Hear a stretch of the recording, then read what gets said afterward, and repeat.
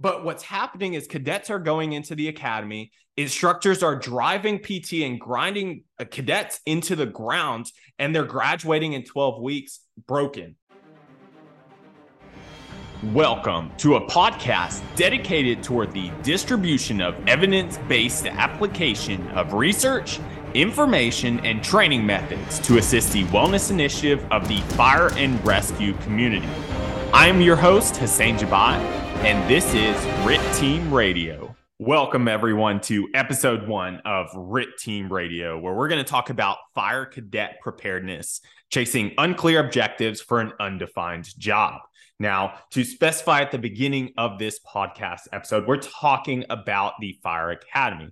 And to give some background to those that are not as involved, say I'm talking to tactical strength and conditioning professionals. I might be, if you're the tactical operator, then you are more than aware of this. But for those that are getting into tactical strength and conditioning, understand that the Fire Academy, give or take, is going to be about 12 to 14 weeks, specifically the fire side. Then you're going to attach more of that EMT and paramedic certification and education beyond that. But just looking at firefighting, your basic academy is going to be about 12 weeks. The academies that I've had the privilege and continue to have the privilege to work with and collaborate alongside, they are about 12 weeks. And so I have 12 weeks of preparation with them. I either work directly with the physical fitness instructors. So I work alongside providing more consulting,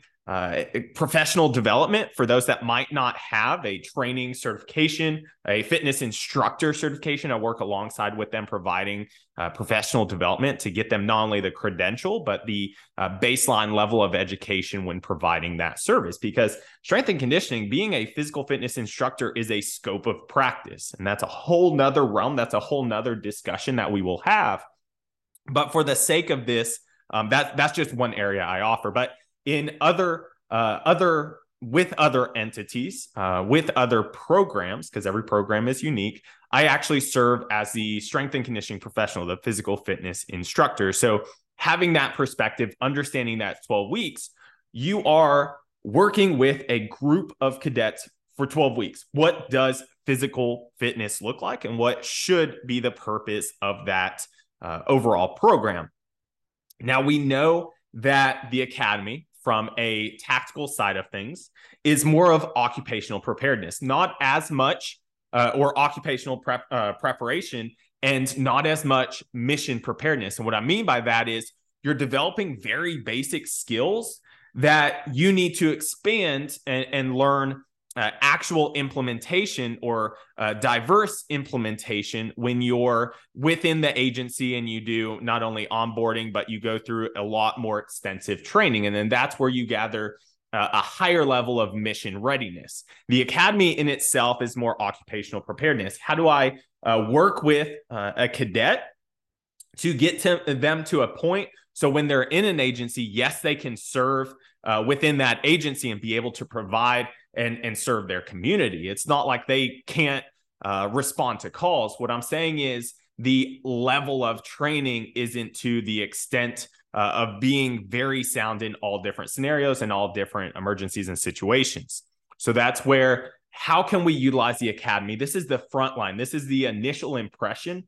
If these individuals, if personnel have not volunteered somewhere, this is initially their first impression of what physical fitness looks like within the field. This is what physical fitness looks like for firefighters. And depending on how you portray that, how you administer your strength and conditioning program, how you instruct, and the words that come out of your mouth as a physical fitness instructor, you are impacting these cadets to create habits and to develop tools, or potentially not develop tools, that they're going to need throughout the longevity of their career. Because it's not, tactical operators are not, peaking for this 3 to 5 year lifespan as an athlete and peaking for individual competitions. You're talking about 10, 20, 30 years, 40 years, and drifting into administrative roles and so forth. But you're talking about this longevity of a career. How do we develop tools? How do we provide resources to these cadets so that they know not only this is how you train in an academy, but this is how you continue to train throughout the transitions into an agency, into a department, and then throughout the duration of your career, how do you continue to take care of yourself? And yes, continuing education plays a huge role in this, but the academy is setting the tone and setting the pace. You're providing the foundation of what physical fitness looks like. Now, there are plenty of academies I've chatted with where they do not even have a strength and conditioning program, or if they do, nothing is structured, nothing's in place. It's pretty much depending on who's taking over instruction for the day, and then they kind of decide, what's going on in that setting. That's a whole nother issue. That's a whole nother discussion. I'm going over basically issues we run into with the actual preparation or the goals of the preparation of the cadets.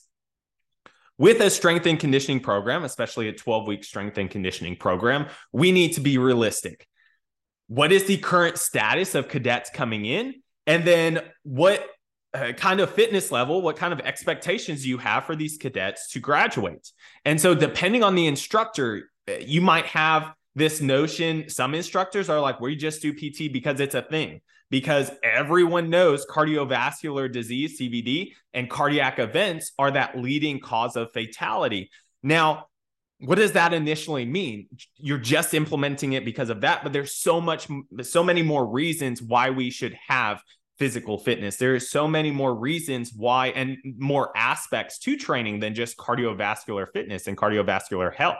What about flexibility and mobility? You talk about hip pain, knee pain, back pain, joint issues. You talk about quality of movement, just quality of life. That's one area. What about hydration? What does hydration, replenishment, and tactical fueling look like? I mean, these are different areas that just from observation discussions are not presented within the academy.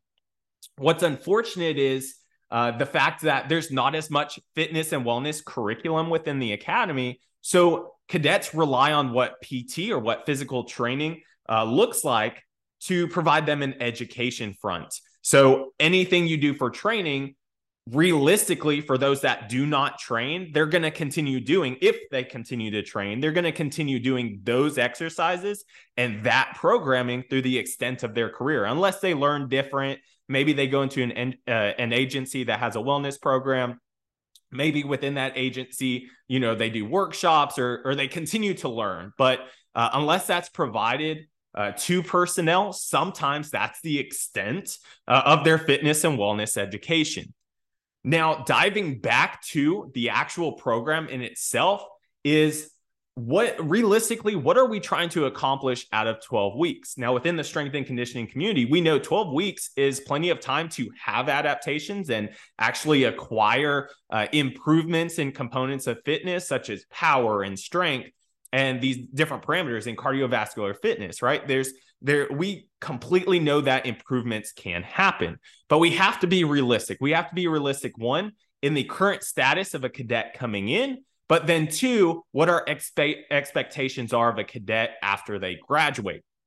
And the hardest part of establishing what our goals are for graduation is we have not defined the job in itself, and it's all independent. It's all unique to the actual department or agency or entity that the firefighter is going to serve, the community in which they're going to serve, because every agency has a different number of calls with different level of strain, with different call types, different specialty teams, different infrastructure in the cities in which they operate, if they're structural versus if they're a wildland for firefighter. So every agency is going to be unique. So you have to define the entities in which they are going to operate under.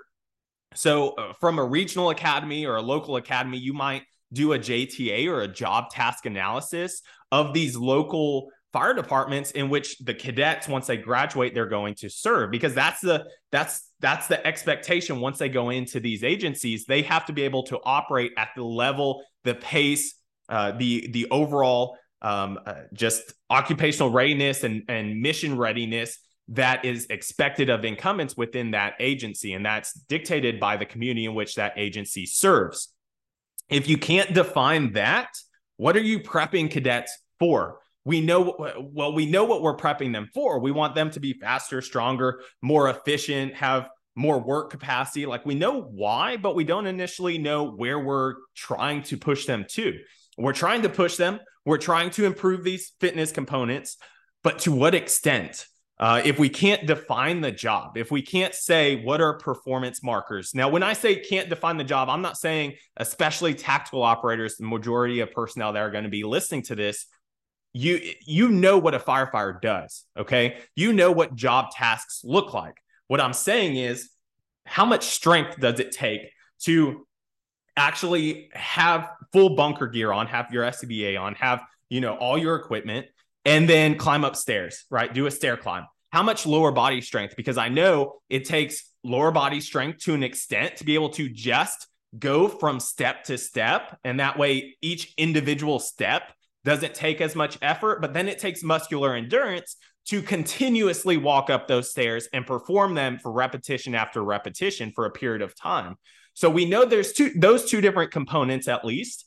We should know there's some sort of core stability that's required when we have either a hotel pack or a high-rise bundle over one shoulder, and we're having to maintain stability with load carriage with our core. So we know it takes core stability, but how much? What are the actual performance indicators that say this is what you need to perform these tasks? Those indicators, those metrics are not out there. That's one huge avenue, one area in which our research team is very ambitious to explore, but those indicators aren't out there. When you talk about forcible entry, right, we know there's a rotational component to it. If we break down the movement, there's rotation of swinging the axe to hit the Halligan. Fantastic. How much power does it take to actually swing and hit the Halligan and breach the door and drive it into the door jamb? How much rotational power? First, we defined it was rotational power, but again, how much? And then can we assess that? Can we actually measure those power dynamics? What about the Halligan tool in itself manipulating? Once it's wedged into the door jamb, we're pressing up, we're pulling straight down, we're standing against it, leaning into it, driving into it. We're doing these different maneuvers to try and pry the door open. And we know, okay, this takes strength. The axe hitting against the Halligan is more power. Now, there's different postural positions. You might be kneeling. You might be close up to the Halligan because it's dark and you can't really see, and you don't want to hit someone, and you don't want to miss, right? So you're probably closer up and smaller swings. You might have an opportunity at sometimes where you can have more of a full swing and a lot more powerful, a lot more speed behind the axe. But you might be kneeling. You might be leaning against the wall because it's at a corner of a hallway. You might be postural position where you're leaning against a rail. There's so many different factors to it. But if we can just generalize that position, and we can generalize that movement and that pattern, if I ask you how powerful do you have to be to actually swing the axe, hit the Halligan, and breach the door? Granted, I know I'm going in circles where there's so many factors: the type of door, the frame, the bolts, there's so many factors to it. But at the end of the day, that's where you have to be able to have some sort of metric. And it's not just forcible entry. It's not just stair climb. What about throwing a ladder? How much core strength, how much upper body strength does it take to be able to throw and set a ladder? How much, just overall posterior chain strength and muscular endurance of the legs to be able to do a victim drag? And depending on how you're performing the victim drag, can you provide performance metrics to these tasks? That's when I say define the job, that's what I'm saying, because we can define the tasks. You can go, okay, these are the tasks. This is the duration. This is the energy system. This is the movement pattern. But can we say the minimum? What is the minimum amount of power? What is the minimum amount of strength? What is the minimum amount of cardiovascular fitness for these tasks? Because only then will we have a solid and very transparent goal of what an academy needs to help a cadet get to. Once you can define these job tasks, once you can truly establish that we need so much power and rotational in this transverse plane performing a rotational movement. And let's associate it with a very simplistic fitness assessment. Let's say a lateral or a rotational medicine ball throw, because this is a rotational power fitness assessment. If I tell you that the minimum I need you to throw this 10-pound ball is 15 meters or 10 meters, if I say that's the minimum to graduate, because we know that correlates to be able to performing a forceful entry job task, then you have something to shoot for. So when a cadet comes in and can only throw the ball 5 meters or 5 feet or whatever your in comparison your distance with metrics was, then you know what point A to point B is. But unless you can define the job, unless you can clearly establish what these performance metrics are, then we're trying to just build up cadets to as high as possible, just hoping it's enough. Now, I'm not saying don't push someone to their their full fitness potential. I'm not saying you can't continue to drive the ceiling and allow someone to excel beyond what these performance markers are. But what's happening is cadets are going into the academy, instructors are driving PT and grinding cadets into the ground, and they're graduating in 12 weeks broken. And we don't want that. We need to know where someone comes in on day one. We need to know where someone needs to be upon graduation. And there needs to be realistic expectations. In 12 weeks, there's only so much you can improve in. There's only so much you can actually progress. So where's our graduation metric?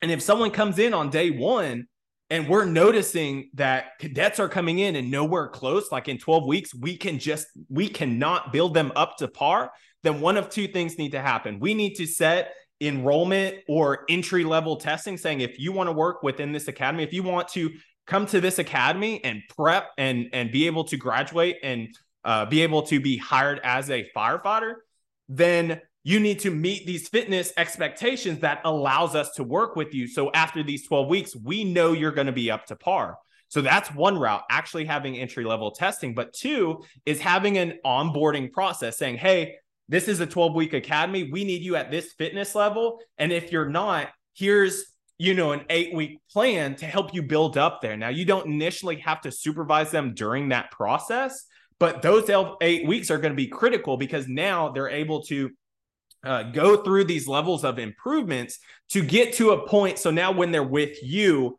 they're at least at this minimum.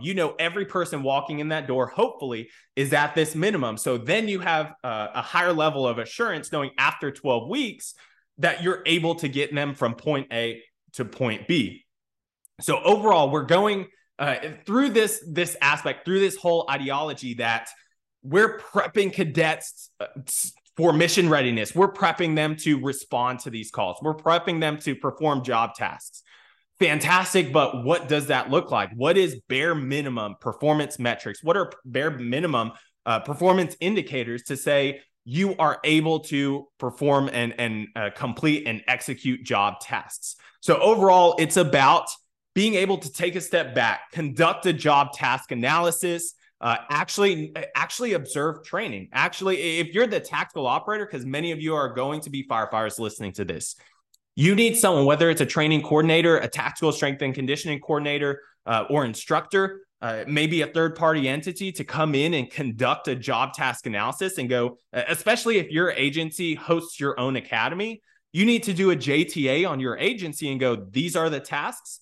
This is how long it performs the task. This is the level of the intensity, the energy system, the movement pattern, the musculature associated, right? Like this is how we further define the job, not just a list of tasks. Let's truly define these tasks. So when we're working within an academy, we know where point A is and we know where point B is. So overall, let's get better at defining the job. Let's get better at actually establishing performance markers, performance metrics that we're going to observe and look at and utilize them as indicators of improvement. So again, it's not that overall the program is horrible. We just need to know where we need to get cadets to. And once we establish the job, that's how we know where to build our cadets. So through this podcast, through RIT Team Radio, I want you to think about this as a way of observing research, gathering information on just general scopes of practice out there, different practitioners or professionals that might be able to assist the field. I want you to learn different training methodology and programming. I want this to be a beneficial podcast for you, for the fire service, the fire and rescue community. And hopefully, if you benefit this, fantastic. I'm not asking anything from you other than if you've liked this episode, if you like this podcast, please share this message out to the fire and rescue community. And if you have questions, feel free to reach out. Send me an email. Feel free to go to the website, the contact form, complete the form. I'm definitely here for you guys. Again, whether you are within the fire and rescue community as a tactical operator or as a tactical strength and conditioning instructor, I always drive back to the motto I hear in the fire service, where the motto goes, leave it better than you found it. Ever since I've been working with the fire community, ever since I've been working within the tactical population, I heard this mainly from the fire side, leave it better than you found it. That's been my number one objective.